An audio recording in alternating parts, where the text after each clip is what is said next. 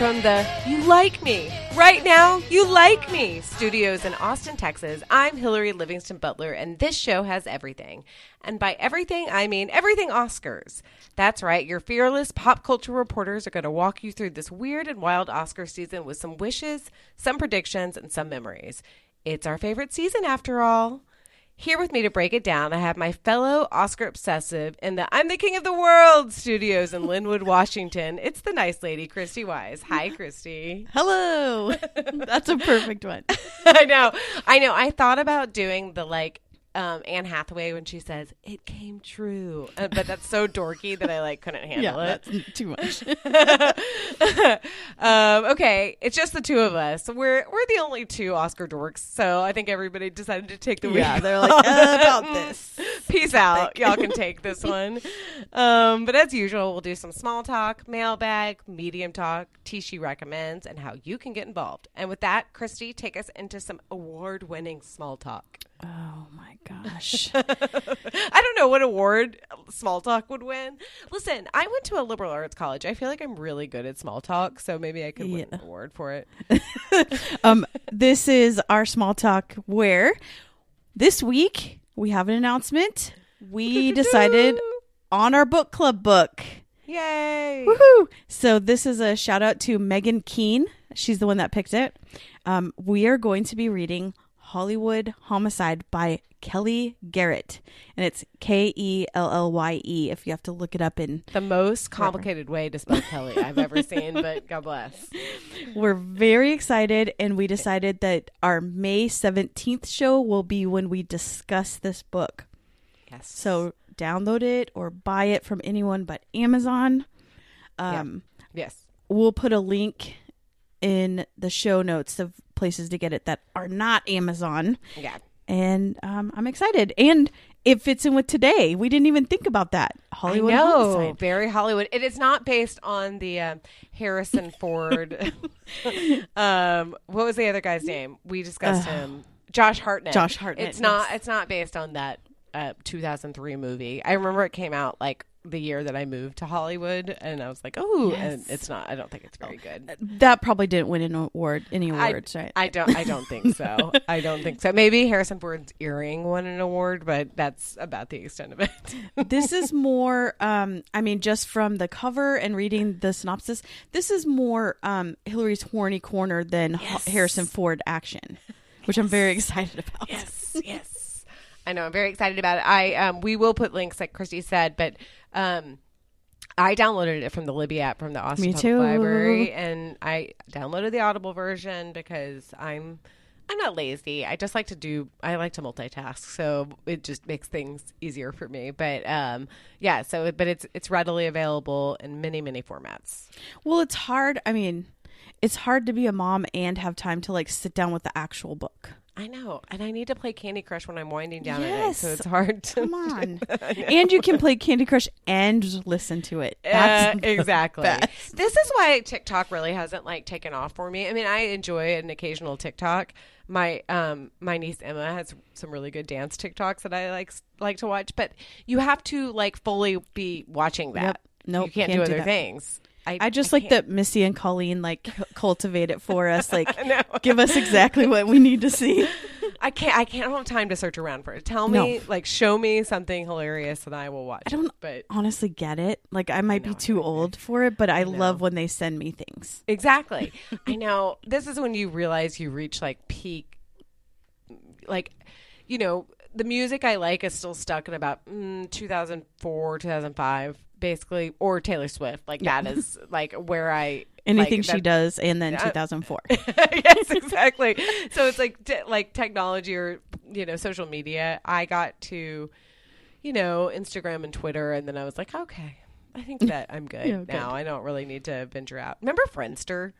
Yeah, I tried to do Snapchat. And I was like, I'm going to do Snapchat. I'm going to have a young at work teach me. And so there's this woman I worked with, and she was very young, and I was like, teach me everything you need to know. And so she taught, we spent an hour, we sat through, she taught me, and I love it's like a tutorial. Yeah, it totally was. And I was like, and then how would you use this? And the whole thing. And then I was like, yeah, I don't like it. I don't either. I've realized that Snapchat is for largely now for teens who want to message and don't want to be like busted Yep. messaging 100%. and moms like trying to follow their teens. Yeah. Like it's not like like moms are on, like moms of teens are on there, but like and teens trying to like surreptitiously message, and like that's kind of the extent of it. It had a moment where people would have stories, but I feel like that kind of went to Instagram, where Right. everybody's like, well, my public facing kind of story thing will be on Instagram, but you know. Yeah, and that when I was asked, I'm like, so how do people use this? And everybody that had like a tween or a teen was like, oh, that's the only thing they use. They don't text, they don't do No, anything else. I know. They use that.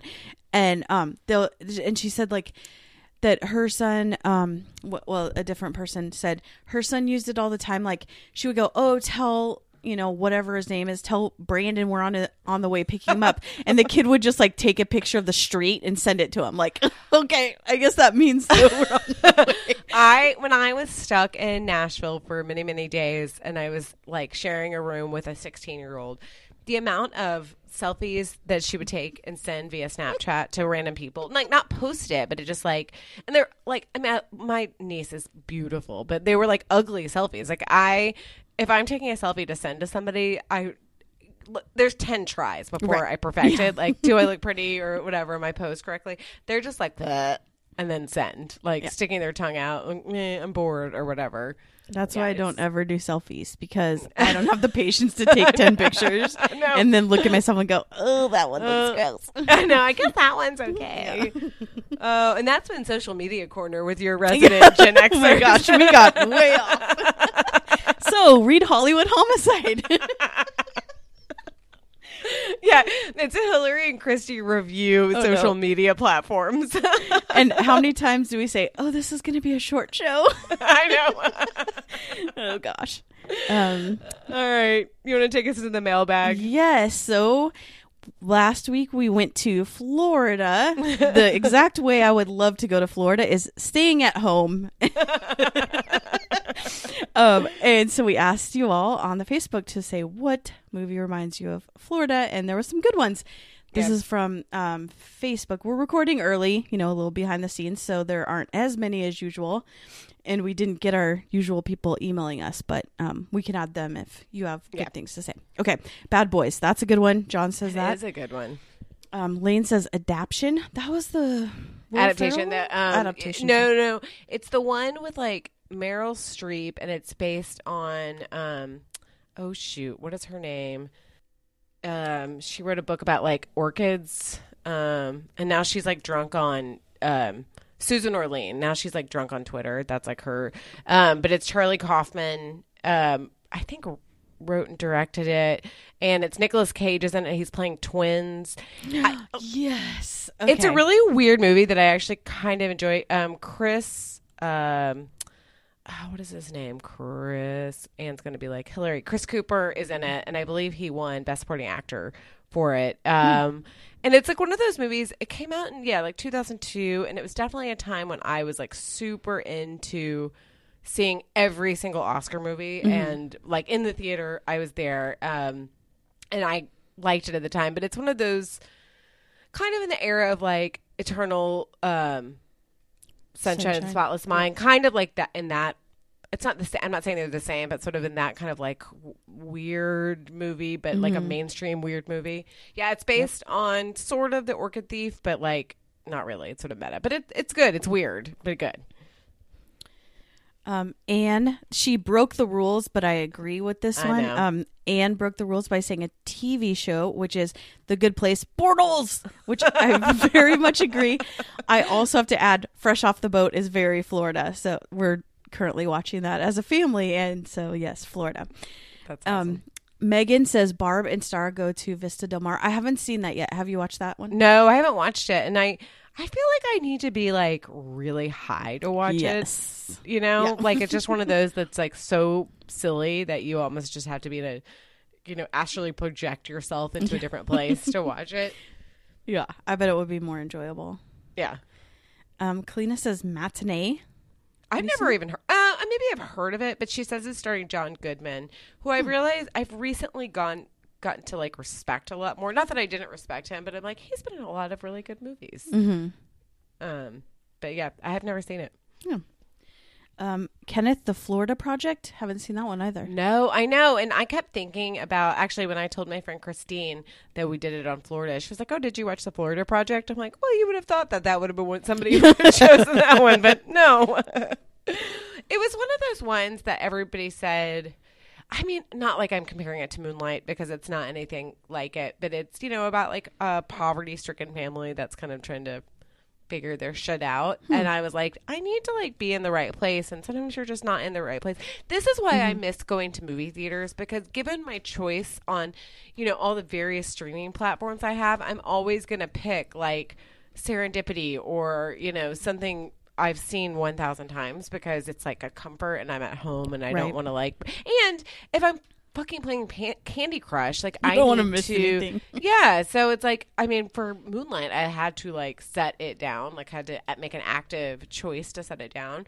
So I love going to movie theaters. I love going to the Alamo Drafthouse because you could police people. The only time policing people is good is on their like phone usage in a movie theater when I've already paid $15 to see that movie.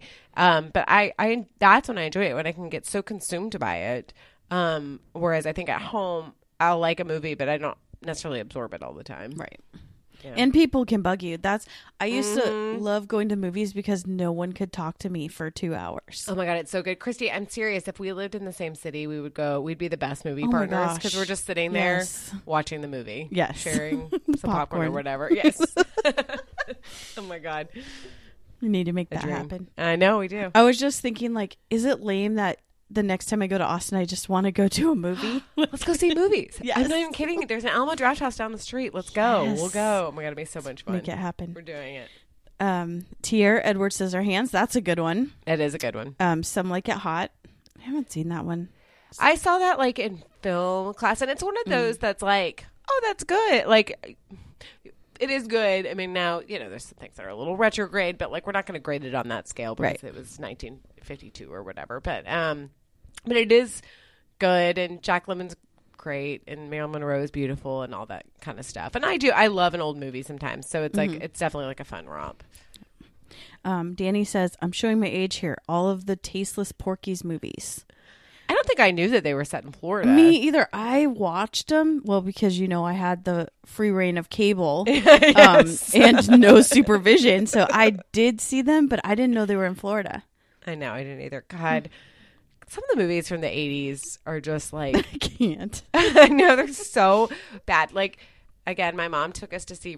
Missy and me to see Revenge of the Nerds. And, like, even that one... Well, first of all, there's like a rape in it. But also, like... it's whatever. I mean, it's kind of like, I like these movies more, but like like the Will Ferrell kind of movies, like it was sort of a way more like lewd and kind of gross towards women versions of those. And not that those are like so great towards women, but at least they're, I don't know, a little bit funnier. But the women just have no agency a lot of times in the like Porky's kind of movies. Right. They're just like boobs. Right. They're boobs and like a vehicle for sex, whereas like the Will Ferrell ones, they're just like all shrews that are keeping them from having fun. Exactly. They're rude. Sometimes boobs, but also annoying. Yeah. And then Kristen says striptease.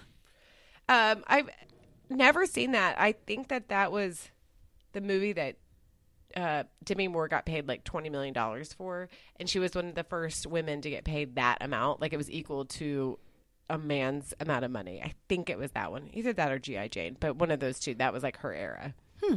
I just remember her taking off the top part of her like boobs, but good for her. Yeah, I don't think I saw that one either. I'm trying to see why I wouldn't have seen these movies. Like there's usually like those. There's like a reason. Yes. Yeah. I think you're in college or something. I think striptease was like I feel like it was around the time that I graduated from high school. And it's based on a book that I know my sister really likes. The book. It was 1996, so I was right. It was like around the year. It's based on Carl Hiaasen's novel. So, and I think that the novel is definitely like Carl Hiaasen is like the Florida author. Like he really, really is good about kind of capturing the shittiness of Florida. Like, and also like he lives there, so he loves it to a certain degree, but he also, kind of hates it too because he recognizes like the nastiness of it. Rumor Willis is in it. I mean, it's on Netflix. Maybe we should watch this. I know. I think she plays like her daughter. Oh, that's a stretch. I know. Weird. Wow. What a surprise. Daniel says The Birdcage and Bogart Bacall's classic Key Largo. Have you seen that? Never seen that. I've never seen it. And The Birdcage is so good. Like The Birdcage is honestly, and now it is on Pluto, which you have to watch with ads. Thank you, Christy, for letting us know. But it's like I watched it while I was working, and I was like, this is such an enjoyable movie. Like I know that there are problems with it, but it was just one of those funny movies that you can. It's just light and funny, and obviously there are some darker elements to it, but I don't know. I really enjoyed it. Yeah, and I feel like.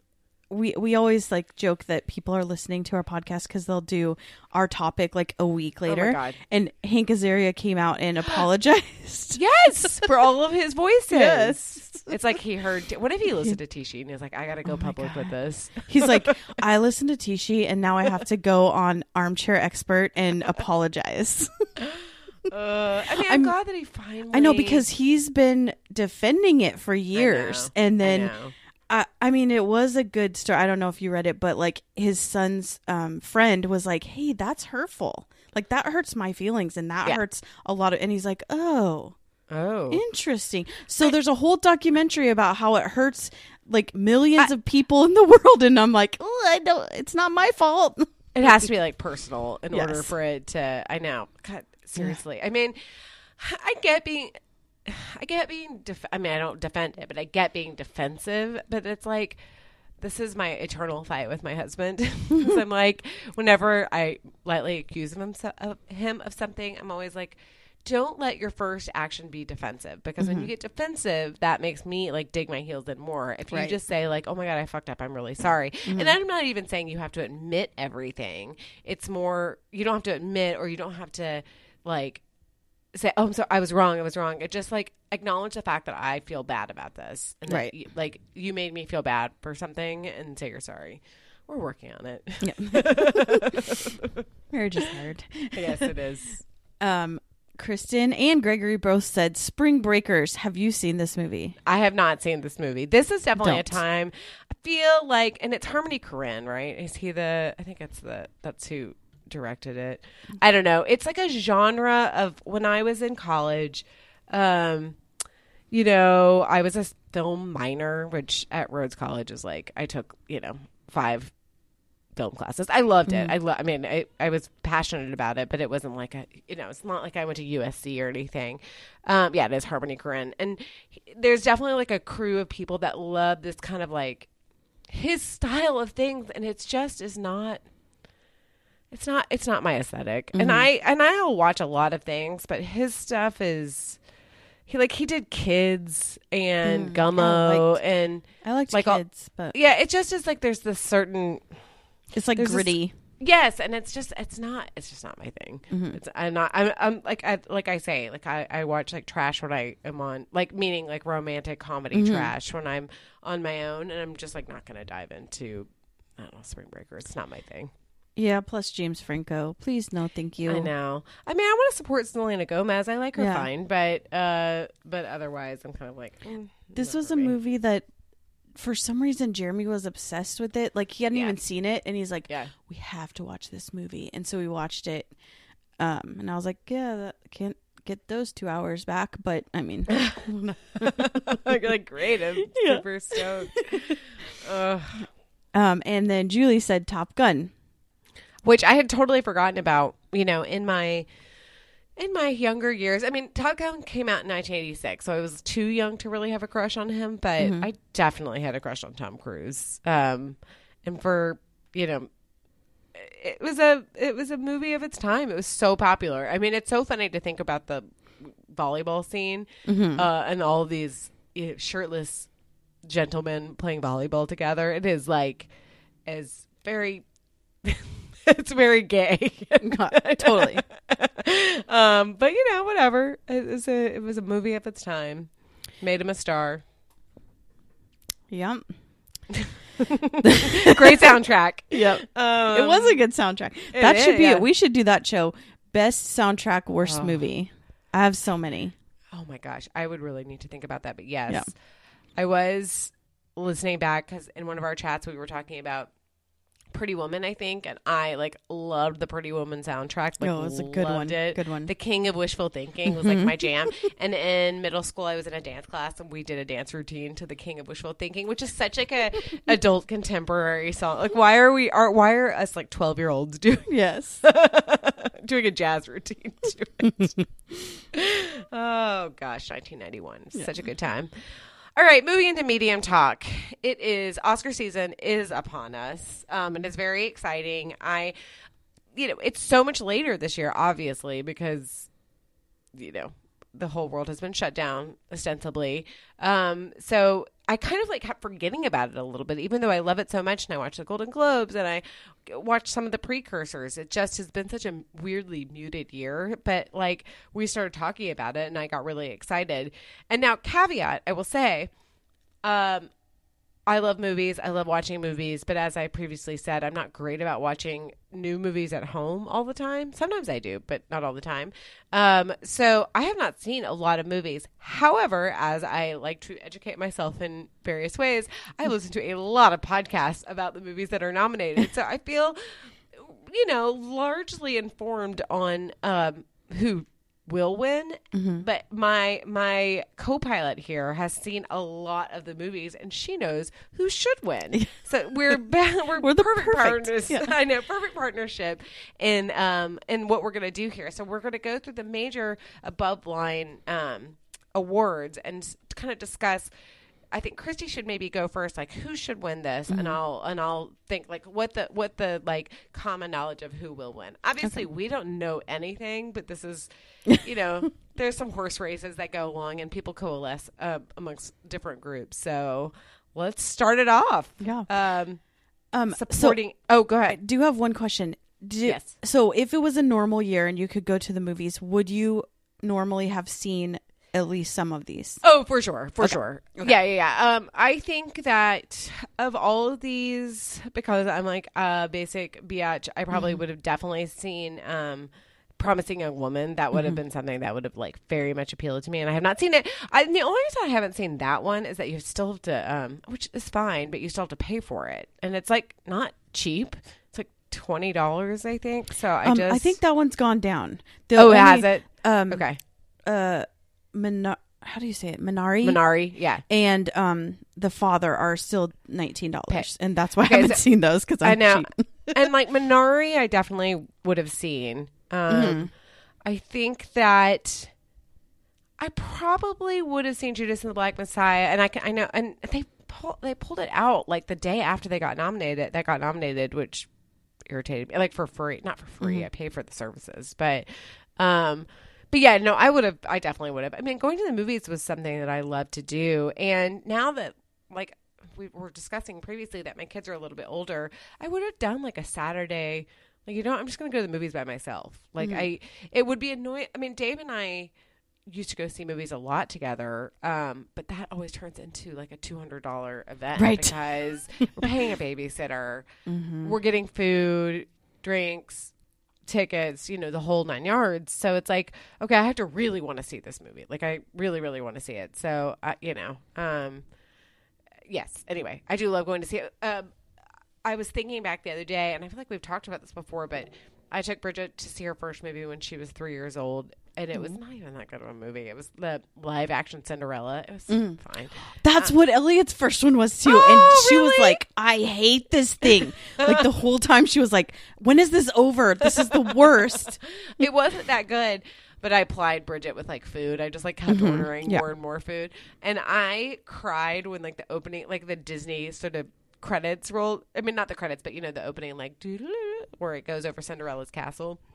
Because movies have meant so much to me, and seeing a movie in the theater, it was a very emotional experience for whatever reason to be passing it on to Bridget. Now, again, I didn't love the movie. I was pretty bored throughout it. It's not. I mean, I would rather just go see the animated Cinderella if we're gonna. I don't really understand this whole remake of animated movies because I just don't really care that much about them. I mean, I love Cinderella. I like The Lion King fine. I love Aladdin, but I don't really need to see the live action versions of them. I just don't really care to see them. What was the Cinderella movie that I think had Drew Barrymore in? Ever After. Ever After. See, that was good. That was really good. It was with Angelica Houston and Gray Scott, who was so hot at the time. I mean, that was really good. Chrissy, that came out when we were like prime age for it because it was like Drew Barrymore is just a little bit older than us, so I think she's the same age as me, like months older. Yeah, yeah. I knew she was like kind of right in the like zone, and it was like a little bit updated. Not that it was like sexy necessarily, but it was like the music seemed modern. Yes, the dress. Really oh yeah, I'm looking at pictures. I need to watch that again. No, that one is a good. That was a good one. They don't need to make one with Lily James. I mean, I liked the Lily James fine, but like it was really boring. And it was like Kate Blanchett was in it, which is fine, but like, and she was the evil stepmother, which it like makes sense, but I don't know. It's like sort of self-serious that I'm like, no, I prefer the animated version. Anyway, all right, let's start off. Supporting actress. Okay. Should we run down who's nominated? Oh, yeah, that's a good idea. Okay, I have it pulled up here. Okay, so supporting actress, best actress in a supporting role is Maria Bakalova for Borat's subsequent movie film, Glenn Close for Hillbilly Elegy, Olivia Colman for The Father, Amanda Seyfried for, I don't ever know how to pronounce her name, Seyfried for Mank, and Yoo Jung-yoon for Minari. Okay, so I have not seen 3 of these. I haven't seen The Father, Minari, or Hillbilly Elegy. Okay. Yeah. I hope that Yoo Jung-yoon wins. Yeah. I've heard she's really good in it. I do not want Glenn Close to win. I love her, but that movie is trash. Well, I'm scared. What I'm scared about this is that a lot of times people will be nominated so many times that they just get like they win for like trash because they're like, oh, we just have to give it to her. Like we have to give it. She's old. We should just give it to her. Well, and she's lost so many times, especially like a few years ago. She lost to Olivia Colman, who's nominated in the same category as her, where they're like, oh, it was such a sad loss. Like please everybody Google what Glenn Close wore to the 2017/2018 Oscars. Like, or maybe it was 2019. She's wearing like a literal gold dress. Like she looks like an Oscar. Thought she was going to win. Oh, and everybody thought she was going to win. And she lost. And like, well, we'll go to it when I psychotically watch Oscar clips that like I have to with my thumb. I have to like cover up her face because it like stresses me out. I'm like, she's very cordial. It's not like she's mad. She just is like, it's just uncomfortable to watch. Yeah. Well, I think in like listening and watching, I mean, I guess I could say this for everything. Yoo Jung-yoon is sort of the, odds-on favorite, I think, to win. Though I think it's a pretty close race. Like some people think that Maria Bakalova could win because she was, I guess, the best part of it. I have not seen Borat. Did you see it? Yep. Is it good? I mean, she's the best part of it, but it shouldn't be even included in this.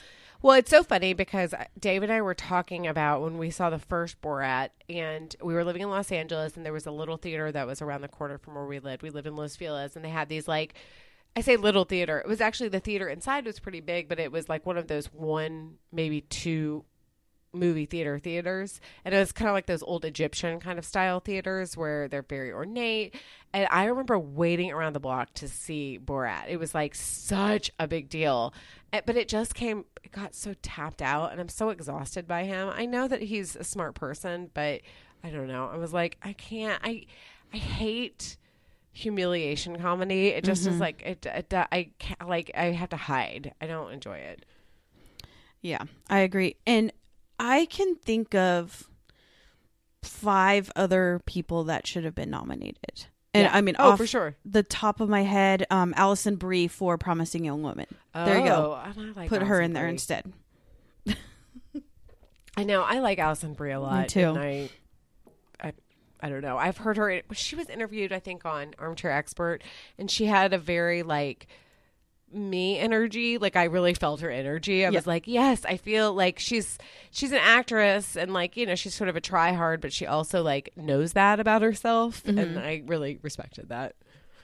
And she doesn't seem that she's like so hung up on herself. No, not she at would all. be fun. A fun. No, friend. exactly. Okay, moving on. Supporting actor should win. Christy. Should we say who was nominated? Let's Oh, see. I'm sorry. Yes, thank you for. Okay, Sacha Baron Cohen. Weirdly, not for Borat, but for The Trial of the Chicago 7, which Daniel he did better in that one than than he did in his own role. Daniel Kaluuya for Judas and the Black Messiah. Leslie Odom Jr. for One Night in Miami, which makes me want to play Hamilton songs. Paul Raci for Sound of Metal, and Lakeith Stanfield for Judas and the Black Messiah. Okay, so I am so mad about this category because Lakeith should not be in this category. He was should be the an main actor, right? Yes, he was the main character of that movie, and I feel like I'm scared that people are going to split the vote between the two of them. However, Daniel Kaluuya blew everyone out of the water in that movie. It's amazing. I mean, he was the supporting, like, quote unquote, but he made that movie. So I want Daniel to win. He's won everything else. I'm just hoping that the Oscar voters aren't dummies. But if the vote is split, then it will go to Leslie Odom, and his voice is so beautiful, and he does all the singing in it. So beautiful. So I will be happy with either of those wins. I think it's going to be Daniel Kaluuya because I think I think normally you would be right that it's like, well, they're going to split they're going to split the vote. But I feel like everybody forgets about Lakeith Stanfield in this particular category because Daniel Kaluuya was such the standout, and everybody's like, well, why was it? Who was the star of this movie then? Right. If neither of them were the star of the movie, then who was the star? Well, and I'm wondering if it was put up this way because everybody knows who's going to win the actor. Yeah. So then they were like, well, to get a chance, let's put them both as supporting. I mean, I don't know. You might be right. I don't know.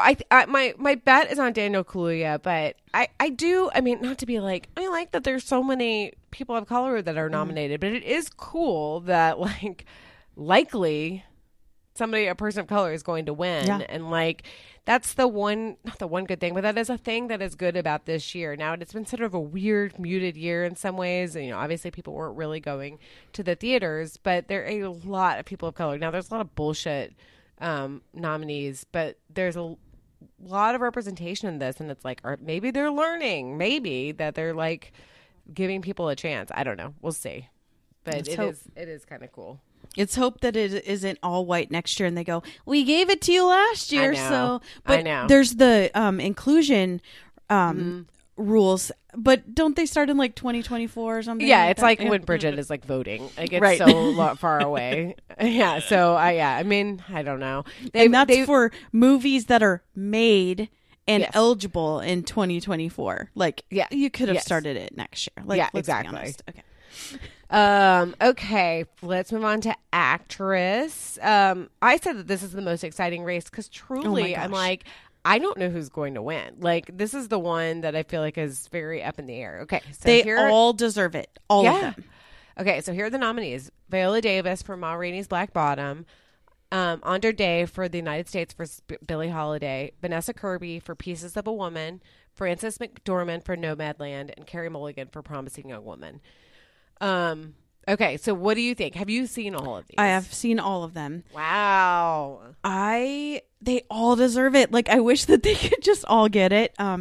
All for different reasons. So, Andra Day sang all of the music, and her voice is like haunting, and it sounds just like it. Like, I would play them back and forth, and she does a little bit different, a different mix of it. I guess that's what you call it in music when it's a different, like, whatever. But it's help. So we good. don't know what it means.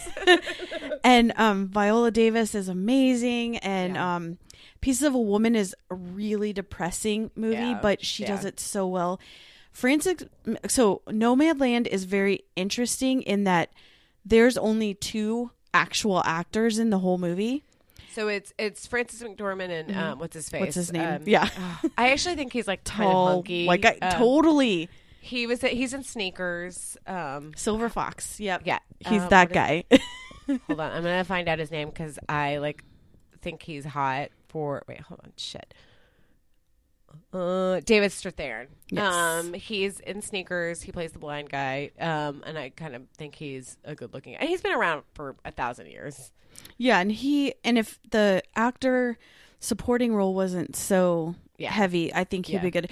So every other character, and there's a lot of people in the movie, are all actual nomads. And to be able to have a movie that is so well done and nominated itself, and only 2 actors, she just is able to make these conversations, and a lot of it is improv. So she's so good in it.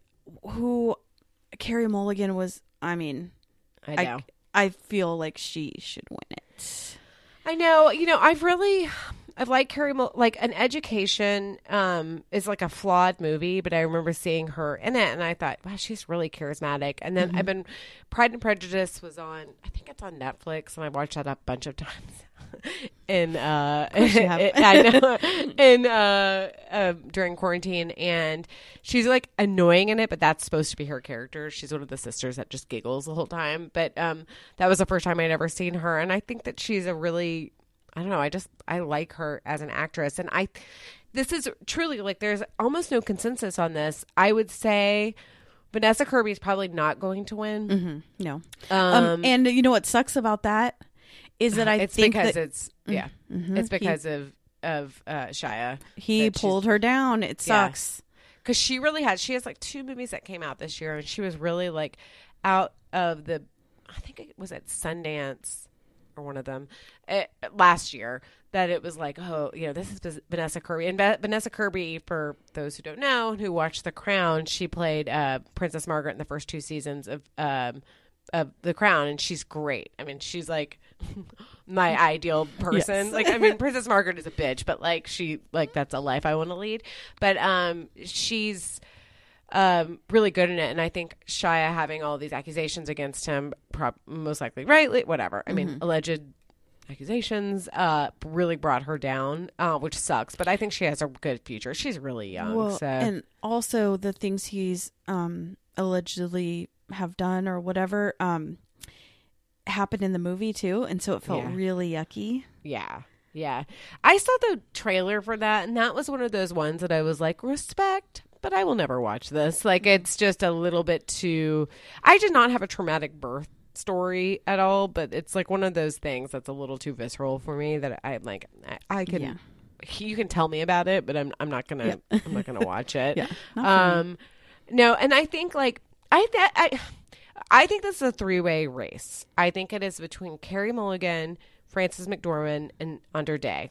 And I think likely Frances will not win it, only because she won so recently and has won 2 times previously. Now, it's happened before. Katharine Hepburn won 3. So, and Frances McDormand, it's not weird. She's a great actress. So it's not, it's not a weird thing for her to have won 3 awards. But I don't know. It probably depends on who makes up the Academy, which we don't really know exactly. Because if it's white men, she's not winning. Yeah. I know. And the reason why I kind of lean on Carey is they do love to give it to a younger, although she's not in her 20s, she's in her 30s, which sadly makes me happy. But they give it to younger women, who are sort of ingenues sort of deal, even though although this might scare Oscar men, because it's about her trapping revenge, quote unquote nice guys to it's so anyways I know, I'm excited. I'm gonna watch it this weekend because I looked it up. It's $5.99. Okay, I'm watching it this weekend. That's what I'm watching. Okay. Anyway, so that will we'll see. That's the most exciting race. That's the one that I'm I have my eyes on, because we'll just see, and I feel like you just don't know. And I won't be sad about any of them winning. No, exactly. There's not a bummer of the bunch. Okay, I'm moving on to actor. Best actor in a leading role, Riz Ahmed, who I had told Christy before that I have a crush on. Chadwick Boseman, Ma Rainey's Black Bottom. I have a crush on him. Yes. Sorry, Riz Ahmed is Sound of Metal. Anthony Hopkins, the father. You're like, I'm hot for him. So hot. He does have a really good Twitter account, though. So he's like very young. Do you think he does it? Probably not. I'm sure he hires somebody out. But, to have some awareness of it. What would be so funny is, when I was a personal assistant, I think it would have been so funny to have a Twitter account where I just tweeted the random things that he said. So I wonder if that's what's happening here. If they're just like, yeah, we're just going to tweet out whatever Tony says. Yeah. Maybe. Gary Oldman, Mank. I just like saying Mank. Mank. And then Stephen Yeun for Minari. All right. Who do you think should win? Okay. So I haven't seen Minari, but Chadwick Boseman should win for his body of work. Mm-hmm. And also sadly, it's the last time he's ever eligible. So he should win. But so far from what I've seen, it would be a neck and neck with Riz Ahmed. Here's the thing. Ma Rainey is not for everyone because it's this new kind of play of a movie. Like filmed play. Yes. Kind of. Yeah. And there's a couple of those this time. And I wonder if it's because in COVID it was easier to do. Yeah. Yeah. I like it because I'm a theater nerd. So I like plays, but it's not for everyone. It's 2 sets at the most. Yeah. It's loud talking because they're like projecting. Yeah. And it's a lot of like, not overacting, but like big it's not naturalistic acts. Yeah, exactly. Yeah. So I really liked it. I don't think it's for everyone, but I think he's going to win for his body of work, which he should. Totally. I can't believe I watched most of his movies and I cannot believe that he didn't win or get nominated for things. Well, and he is so kind of like this quiet actor. He was this quiet actor that other people, he would be sort of the foundation. Other people could build up on him. Mm-hmm. Like in Black Panther, I think that he was sort of this rock steady person and everybody around him, and made everybody around him look better. Mm-hmm. Oh my gosh. Have you seen 21 Bridges? No. Is it good? So he's really good in it. And the rest of the people in it are terrible. What's her name? Serene Miller. Oh, what's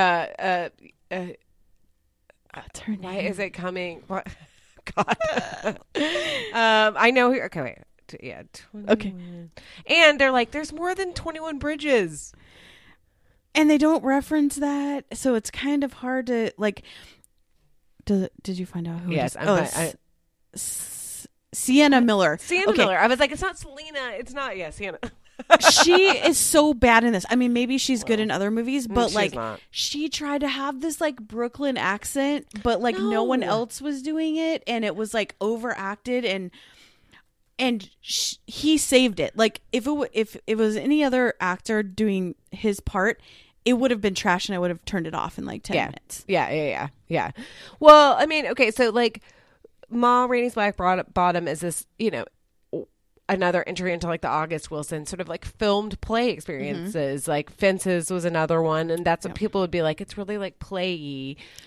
One Night in Miami is very similar to that. And it's like this is what they're kind of trying to do is like capture these plays in movie, and they make them more dynamic. It's not just like you're filming a set. You're not just filming people like on a stage, but that's kind of how they are, and I don't know, people need to get over it, or people can like just not like it. But I mean, definitely this is the one category that you can like bet your life insurance on. Like it's Chadwick Boseman. If he loses, like it's going to be really depressing. And even though there are people in here like Riz Ahmed is like, I haven't seen it, but like Riz Ahmed is wonderful and he's a great actor. Anthony Hopkins has won, though I've heard he's wonderful in The Father. I don't like care about Gary Oldman. He already won. And that movie was terrible. And I think Stephen Yeun has all these people with the exception of like maybe Gary Oldman and Anthony Hopkins, who have both won previously, have futures ahead of them. So it's like, this is Chadwick Boseman. It's like, this is just it. And I don't know. I mean,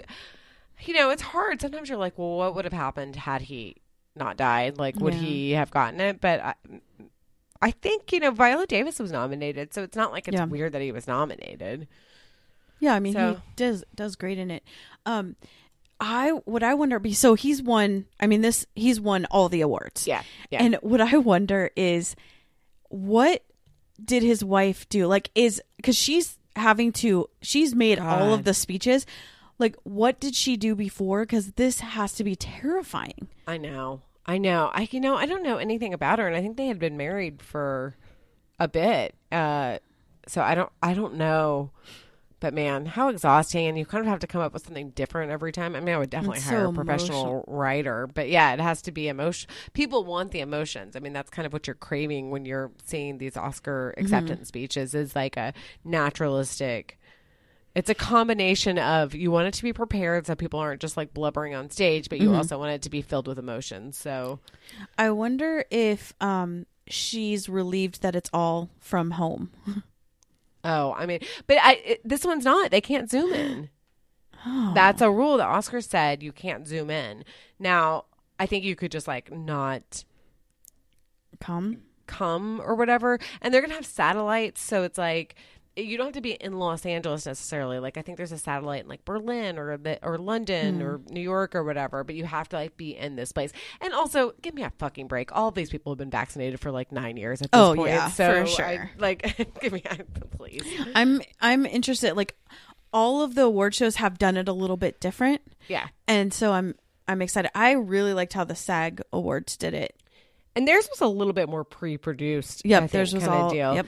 The best one that I've seen so far was the Emmys did a really good job with it, but we'll see. I mean, again, if you and I have had some sort of vaccination at this point, like all these people have had Right. vaccinations, Oh, for like, sure.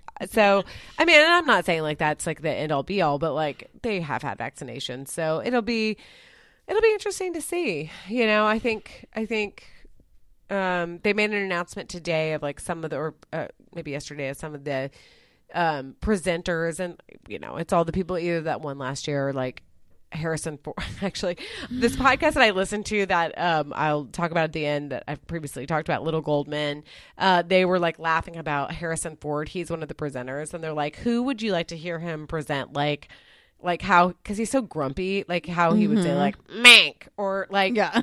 Borat's subsequent movie film. But like say it all weird, like and mad about it. Yeah. Yes, exactly. I- Where's my earring? I know, I can't, like, every time I see him, I have to just look, how's the hole doing?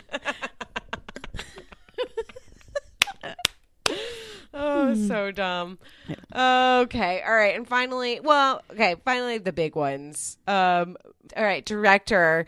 All right. The 4 best director. These are the nominees: Thomas Vinterberg, Another Round; David Fincher, Mank; Lee Isaac Chung, Minari; Chloe Zhao, Nomadland; Emerald Fennell, Promising Young Woman. Should win is Chloe Zhao. I mean, like I said, first of all, her and Frances lived among the nomads for months, like the whole crew. And the fact that she made this amazing movie with 2 professional actors. It's crazy. It's crazy. phenomenal. And it's loosely based on a book, but it's all her like Writing and she edited the movie, which is like, that's wild. Yeah. Most directors do not edit their own movies. Yeah, she should win. And I think she will win. Okay. And what's so crazy is this is the second woman who will win Best Director. Yeah. It is 2021. The second woman that's going to win Best Director. And the first Asian American woman. Yeah? Yeah. Oh, yeah. I mean, I think the first Asian American person was Ang Lee has won. Okay. I mean, there have, but like not a lot. So yeah, it's pretty pitiful, but it's very cool. I do want to see it. It's one of those ones that I want to see, but it is definitely one that I would like to see in the theater, because I feel like it's sort of a quieter movie. So I don't want my ADHD brain to be like, what's happening on Facebook right now. Okay. And then finally for movie, no, they didn't do all, now I think since I can't remember the year, 2011 maybe, that they decided to push it to 10, and it doesn't have to be 10 pictures, but it can be up to 10. And I think this year there are 9, maybe. So the Best Picture nominees are The Father. What if I read all the producers? I'm not going to do that. Thank you. Judas and the Black Messiah, Mank, Minari, Nomadland, Promising Young Woman, Sound of Metal, and The Trial of the Chicago 7. Who should win it? I am okay with either Nomadland or Judas and the Black Messiah. Both of those movies were just like so emotional. And like I left with it and I couldn't stop thinking about it for days, which is always a good sign of a good Totally. movie for me. That's like the other day when I watched Moonlight for the freaking first time that I was like, I can't stop thinking about this movie. And, but yeah, consensus, I think Nomadland is pretty much has it in the bag. I mean, we'll see. There might be a surprise, but I think especially if Chloe Zhao wins director, then potentially editing, then it's not always 1-to-1, but a lot of times it's 1-to-1. And especially in something like she's sort of a force, and I think it's like a place where people want to see Hollywood go. It's like this. Okay, well, this kind of makes sense to right now.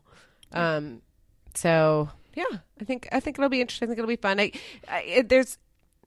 think next year will actually be a really telling year as far as the movies that come out, because this year most of the movies before quarantine were in the can, like they were already in. So yeah, it was harder to see them, or actually maybe it was easier to see them, but it was harder to see them in the theater. But they had already been produced, so there wasn't the like, oh, we have to wear masks in order to get this done or anything. It was like it was just more getting audiences to see it. So I think next year will be really interesting to see what comes out of there might be some delayed movies or what comes out of filming in 2020, 2021. Yeah, because most of these movies had at least gone to some of the award ceremony. Film festivals and stuff. Yeah. And then everything got closed.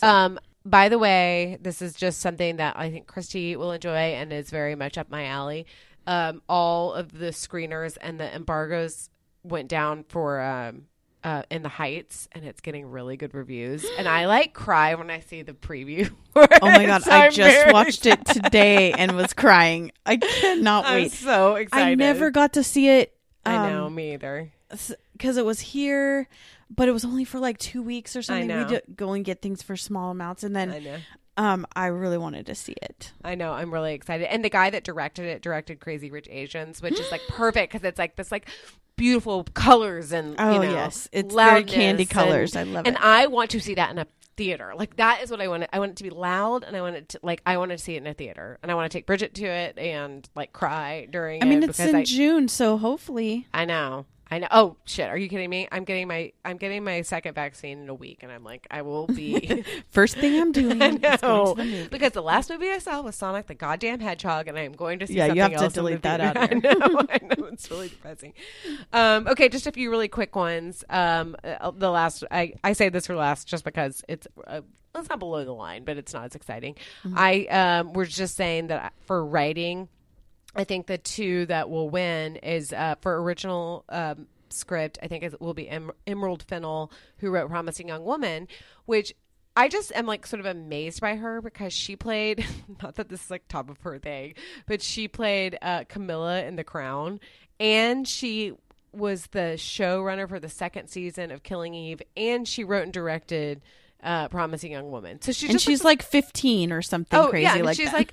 like not in her 40s. Yeah, she's like this sort of composed, very English lady, and I'm kind of obsessed with her because she seems sort of unaffected. I'm sure she's a nightmare in real life, but I enjoy her regardless.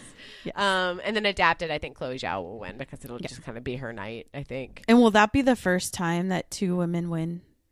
The writing? I mean, I don't know if any woman alone has won since Diablo Cody won for Juno, like a million years ago, like in 2007. So wow. I mean, I might be wrong, but I'm kind of pretty sure of that. Anyway, so that's Oh, I mean, it would be pretty remarkable. All right, let's see.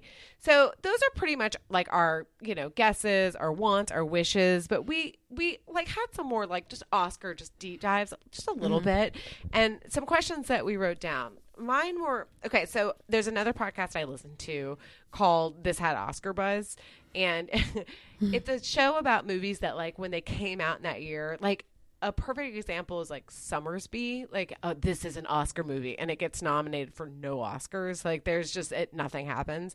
So they'll talk about these movies, and a lot of times they'll be good movies. Like they'll talk about Widows or something that was like a really good movie, and it just didn't catch the Oscar thing. Mm-hmm. But sometimes they'll talk about the movies that are just these like overhyped and just like, this is a very important movie, and then it just gets blanked. But when they have guests on, they'll ask the guest, when did you become like obsessed with Oscars? And I hate it because this just shows how old I am. All of these millennials or Gen Z or whatever will be like, oh, when Lord of the Rings won in 2004. And I'm like, fuck you. Yeah. Like, I've been watching Oscars for so long. So I was just wondering, Christy, when did you become an Oscars person? I don't know what year it was, but it was whenever The Color Purple, because I loved that movie. I saw it in the theater. I was like, this is going to win everything. I didn't know how things worked really, and I was like, the things I love can win awards. I know. And so I was like obsessed with it. Probably every year after that. Yeah. Yeah. I mean, I think once you kind of like catch the whiff of it, you're like, okay, I'm in. And you kind of like the competition and the horse races and all of that stuff. Yeah, I was a little bit later, and actually it makes sense just because of like our minor age disparity.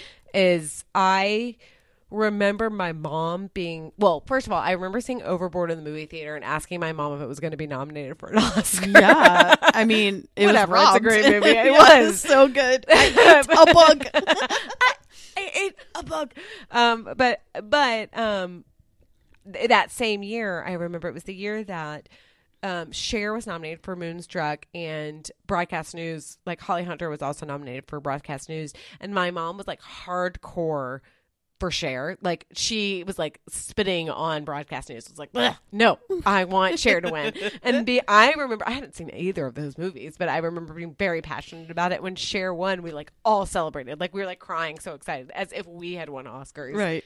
By the way, Google what Cher awarded that Oscars, because like her body is sick and her outfit or her outfit is too minor of a word to even express. Yeah. It was awesome. But anyway, I just remember from then on, it was like my obsession. I loved it. And I was always a person, that it was Mondays when we were kids. It was Mondays until pretty recently, actually. And I would go to school on Monday and be so excited. Like, oh my God, I'm so excited. Tonight's the night. Tonight's the night. And, when it was over, feeling like empty. Right. Like a whole year. I know. That's it. I'm sure that's what all the people think. I mean, because there's so much I don't know how much they had to do this year, but there's so much lead up and so much press they have to do and so many of these parties and so stuff much that dieting. They have to go to, and then it's just done. I know.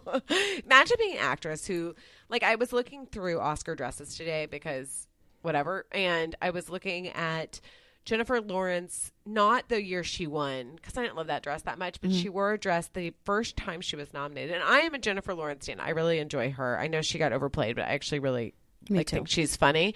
But she wore this red dress when she was nominated for Winter's Bone. And holy Moses, well, first of all, she looks hot. Like, she looks really, really hot. But, like, you cannot have an ounce of anything out of place in this dress. It's not even that revealing of a dress. It just is like a body skimming dress. I mean, she's wearing 12. I mean, she's also 22, so whatever. But like, but just all of the work that has to go into it. And all, I think about all the stylists and all the just bullshit that goes into it, and it must be exhausting. And you want to have like a giant hamburger and French fries afterwards, because it's like, okay, let's take a deep breath and do this again, I guess, next year. But that was my beginning. And then at some point, okay, so I know that it ended in 1992. At some point, I got a poster of all the Oscar winning pictures. So it was a poster, like a regular poster size that goes in a room, and it had like mini pictures of all the Oscar winners until 1992, because I remember that Unforgiven was the last one. And I, like, where my bed was in my childhood room, I was facing it when I would go to sleep, and I would memorize. It. And so I memorized like every fifth year, like I remember it's the zeros and the fives. So like I still roughly will remember those years. Like, okay, like 1975 was One Flew Over the Cuckoo's Nest. Like 1965 was The Sound of Music. Like I remember those, and then I would like start to backfill in. Now, it's not, when you get back to the 20s, you're like, I don't even know what the fuck this is. Like, what is this movie? I've never even heard of it before. You can't. And even there's watch no it. way to watch it. Yeah. No, exactly. Like, there's no way to watch it. But there were definitely some that I was like, From Here to Eternity, or like On the Waterfront, that I had never really seen before. And I was like, or there's some that you're like, Around the World in 80 Days. Like, should I watch that movie? And everybody's like, no, it's stupid or silly. But that was like, I was the person that just like, you know, I think you and I both were probably the person that you're like, oh, I know, I've heard that movie, and all the kids around you're like, what is that movie? And you're like, oh, I've heard of it. I've heard of it. Came out in 1945, and if I were to have a bucket list, seeing all those movies would be on it. Totally. And just to like, and definitely there are some that are like not worth it, but there are still some that I haven't seen before. Like I haven't seen Butch Cassidy and the Sundance Kid, and I know that that's, you know, that was like weirdly a movie that I don't even think it's like a quote unquote good movie, but it was a movie that made a lot of, it was like, I say this not pejoratively, but it was like the Forrest Gump of its year. And by that, I mean, it made a lot of money. And so everybody was like, oh, I guess it has to win because it made so much money. It was so popular that like it has to win. But yeah, I mean, today, again, because I am a loser who has too much time on her hands, I was watching like clips of all of the best. There's some YouTube thing where it was like all of the best actress winners, and some of them I was like, I've never even heard of this movie. Like Geraldine Page won in like 1984 for like The Trip to Bountiful or something. I think that might have been the year that like Whoopi Goldberg was nominated and she didn't win because of that. I might be conflating 2 years, but you know, there's some stuff like that I'm like, oh, I need to get, you know, a little bit more educated. That's what we'll do in retirement. Yes, we'll just watch movies all the time. And when I'm so rich and I'll have my own theater, and no phones are allowed in it. So, okay, moving on. Best Oscar speeches. Christy, you want to go? Okay, so my 2 are the previously mentioned Jennifer Lawrence when she fell down the stairs. Oh, and, I love it. Yeah, so that was a fun one. Everyone should look that one up. Yeah, and then the one that sticks in my mind the most, because this Oscar speech actually created another movie, the Tom Hanks Philadelphia, where he said, it's so weird, like it's so awkward when he's like, and these men are gay. And at the time that probably was like, what? Because, you know, 92 or whatever. But because of that, a really fun movie called In and Out was written. So funny that it like a Oscar speech.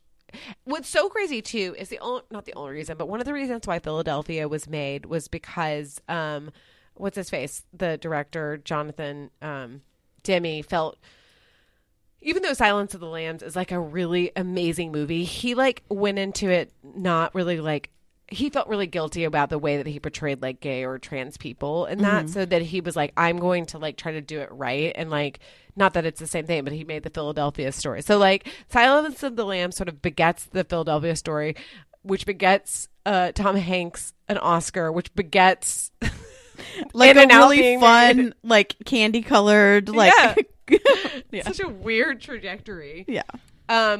Also, Jennifer Lawrence, when she won the Golden Globe for that movie for Silver Linings Playbook, I think it's the Golden Globe or the SAG, I can't remember which one, but she says, I beat Meryl. And like everybody was like, well, that's so rude. Like she's so young and stupid. Why would she say that? Well, she was quoting the First Wives Club. And I was like, that's when I fell in love with her. Was I was like, oh my God, she gets the reference. Like she's actually being funny. And everybody was like, what a, like a punk upstart. Bitch. Yeah. Yeah. No, I adore her. My favorite Oscar speeches, again, like I've said before, sometimes I get drunk and I watch Oscar speeches because I like to feel something. But the Robin Williams one for Good Will Hunting is really good, even though he's making some like weird comments about like Harvey Weinstein. You just have to like block that out. Like, Yeah. just block it out. But he's so excited and he hugs Billy Crystal, and, you know, they've been such good friends, and Billy was hosting that year, and it's like, I cry because he's so like effusive, and it's really sweet. I also love the Olivia Colman one, as previously mentioned, because she is also so like, she had a little bit of a speech prepared, but like she did not. I mean, Glenn Close was supposed to win, and she was like, "Oh my God, I'm never going to be up here again." Well, she'll be up there. She's a really good actress. And so and she, the way that she says Lady Gaga as like an English person makes me laugh. Like, Lady Gaga. I love her so much. I really want to be friends with her. She in real seems life. like a kick. Like, she seems really fun. And then, even though I think she's very annoying, though I like this movie, when Julia Roberts won, she does all the Julia Roberts things you want Julia Roberts to do. She does the laugh. I mean, she goes for way too long, but she does the laugh, and it's very, you're like, oh, that's why we all fell in love with her in 1990. Like, she just has this big laugh with her big toothy grin, and it's very charming, and her dress is very pretty. We're moving on to favorite Oscar moments. Me first. Yes. So I have two. One is when Roberto Benigni won for Life is Beautiful, and he walked on the top of the chairs, and he was just like so filled with life and so excited and so shocked. I just loved it. That movie was so great. I loved it. He has my birthday. And I like was obsessed with that movie, and I wonder if I watch it now if I would like it, because I don't know, you know, who knows how it ages, but I like was so excited when he won. I remember crying. Yeah. Oh, me like, too. And he's playing, I remember watching it. This was so like college. We watched it with my film professor, and he was like, he's really playing up the Italian part of it. Like, he was being very Italian, but yeah, it's very cute. I was trying to think of when we were talking about Moonlight, is that it's not the same, but it's similar in that it was such a beautiful movie about such a terrible thing. Yeah. Yeah. And that's what I kind of felt about Moonlight. Like, it was so beautiful and everything. Yeah. It's terrible. I know, it was really terrible. And then I love when Catherine Bigelow won. And she beat her ex-husband. And he was sitting one row behind her and in your face, because I do not like him, and first woman ever, and then also that she beat him. I know. It was pretty awesome. It was pretty awesome. I mean, what frustrated me is like a woman has to win for like essentially a war movie. Well, it's not essentially, it is a war movie, but I was excited, and she is, you know, she is a very, her history is very interesting because she made some movies that were like not like kind of failures, and she kind of got her director card taken away. Like, you know, women can't really fail, and you know, so she kept pushing and pushing, and then was eventually able to like make the stuff made. And she, you know, had some missteps, but she's able to keep making movies, which is pretty cool. And Point Break is a great movie, which she directed. Yeah, agree.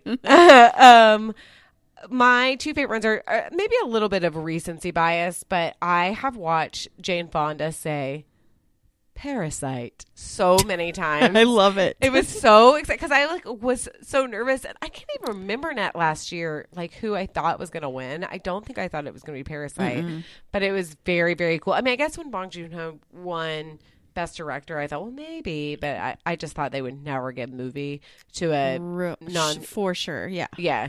And then, as previously mentioned last week, the Moonlight La La Land one is just, it's like, it is like, it was so crazy. I was at my girlfriend Emily's house. We were watching it. I was packing up my stuff. I was like, okay, you know, it's 10:30. I need to go home and go to bed. And then all of a sudden we're like, wait, what's like, we were talking amongst ourselves. Like, I was like, wait, what's going on? And I think we rewound. We're like, what the hell? What? I mean, it is so crazy. Please, I beg of you, watch it because it is truly wild.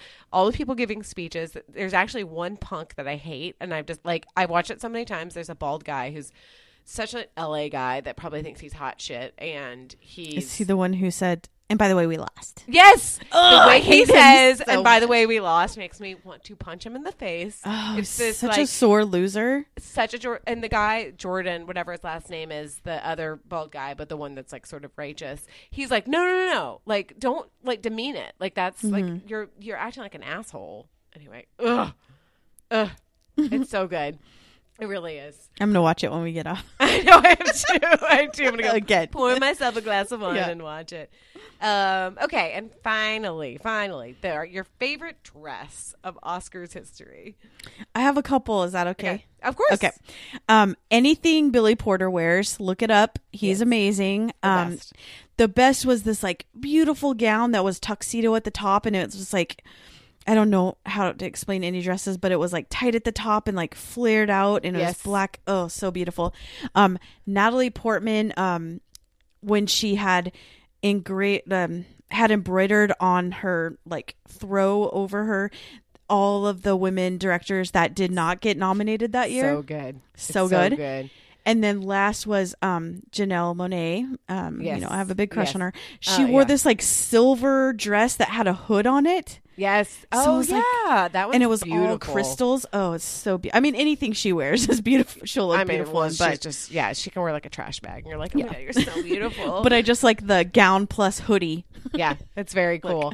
Natalie Portman also, I think it was the Golden Globes. She's announcing with Opie, what's his name? Ron Howard. Ron Howard. Opie. And she and she says like, here are all like the best men directors of this year or something. She just slides in men, and his face is like he's like the kind of like the emoji that's like all teeth. It's really good.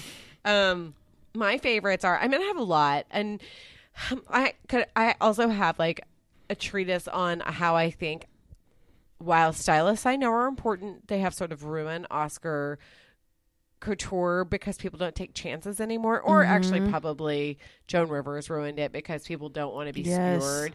And so it was like people don't take chances. So like Bjork, for instance, is one of my favorites, though not at the time, but now when you look back, you're like, that's so fun. Like she was such a wild, she's wearing a goddamn swan around her neck, and it's crazy, but it's like interesting to look at. Or Cher, you know, wearing her like crazy get-ups, and people just don't take those chances anymore. There was a while where everybody was wearing like blush, like that was the only color that they were wearing, were like blush dresses, or like jewel tone was one year. You're like, but everybody's sort of trending in the same direction. They all look picture perfect. They've all taken 1,000 pictures to make sure if a light is shining on them, you don't see their nipples or whatever, and you know, and everything is covered and everything looks perfect, which renders things boring to me. So remember when Sharon Stone wore the Gap turtleneck? Oh my God, it was so exciting. Oh, it was perfect. It was perfect. She looked great. There was also the year that Brokeback Mountain was nominated, 2000. Well, it's so hard with the Oscars because it's for the year before, but it was the 2005/2006 Oscars. Michelle Williams was nominated for Brokeback Mountain, and she's wearing this like mustard yellow dress. Now, I would look terrible in that dress, but I think she looks beautiful. And whatever the combination of her lip color plus the yellow is just like perfect. She looks good in everything. She really does. I know. And she has the palette of somebody who shouldn't look good in everything, because she's like a pale blonde lady, but she just, I don't know if like her face is not plain enough. Because I think she's pretty, but you can just kind of make it up into, it accepts makeup in a way that some people's don't. But yeah, she looks really good. And she also has my doppelganger as her date for most Oscar ceremonies. So Busy is usually attending the Oscars with her. That's the only way Busy will ever go. I know.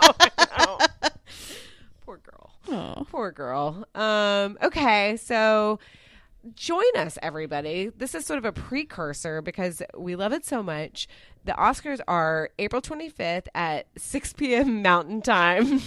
So join us. We'll kind of tee it up beforehand, but Christy and I will definitely be on Facebook then to just join in with all of the goings on. We'll be live tweeting, chatting, not tweeting, but we'll be live Facebook, however that works. We'll be there, and we'll be commenting on everything, and I'm really, really, really excited. And actually, Bridget, this is both good and bad.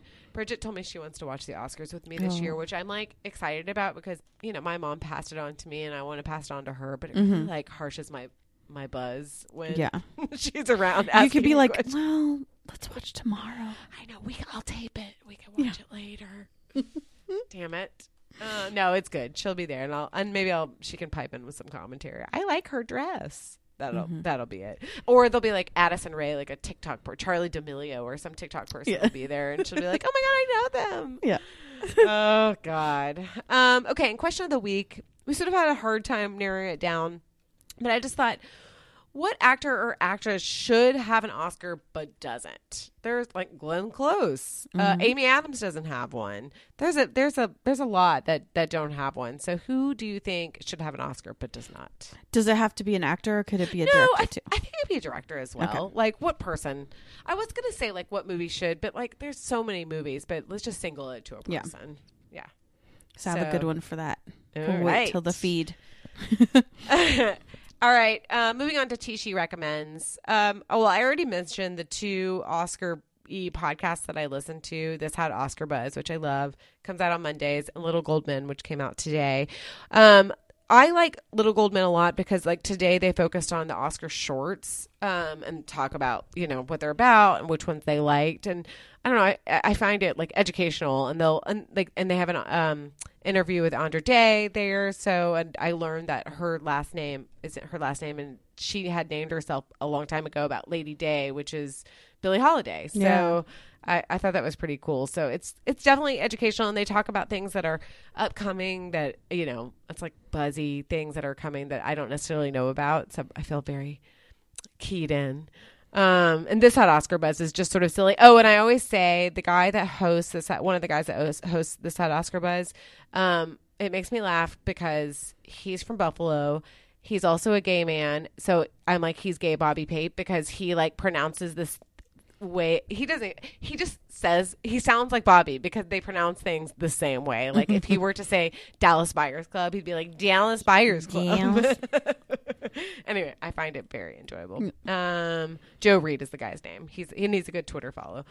And my other recommendation, as Christy says, I have like not watched the movies that are nominated, but Sense and Sensibility is streaming on a platform that I don't want to discuss because they are evil, but it is, and I'm going to buy it as per Anne's recommendation. But Sense and Sensibility is streaming, and it is still just so enjoyable. And when Emma Thompson cries, when Hugh Grant comes back, it makes me cry. And I think Dave mocked me, but I was tearing up. So I recommend watching it and maybe just buying it because it's wonderful.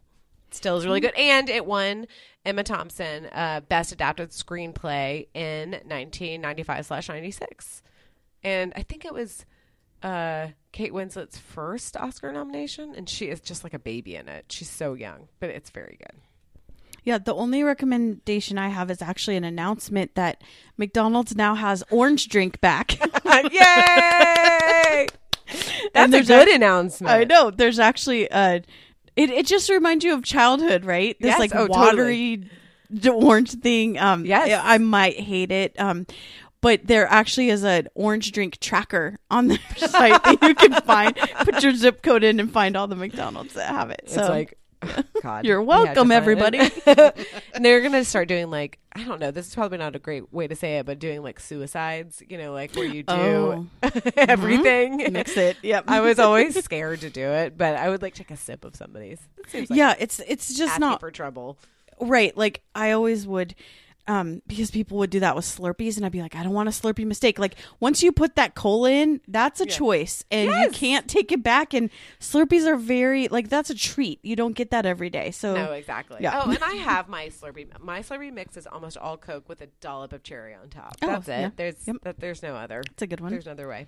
I don't like Coke, so I wouldn't do that one. But yeah. I hear you. I like it.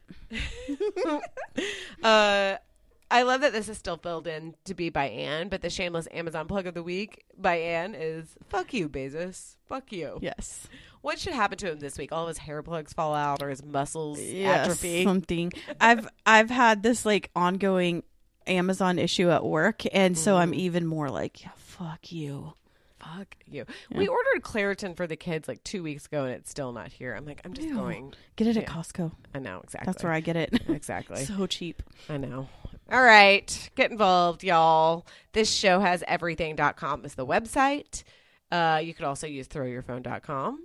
Join the Facebook group. It is fun. Y'all can talk about Oscar memories. Kalina, I know you have some. Come out there. The show Twitter is at Tishi Show. You can email us at tishi@10710.com and send us a voice memo there. We love them. Back swabbing your butt at 617-354-8513.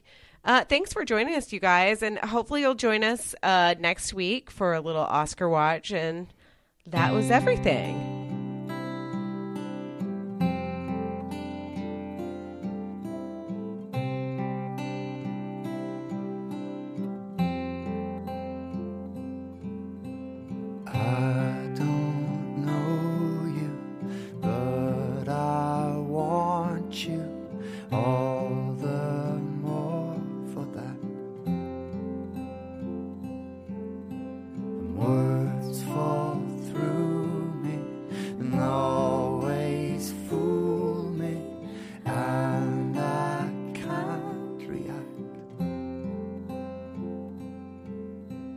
Games that never amount to more than they're meant will play themselves out.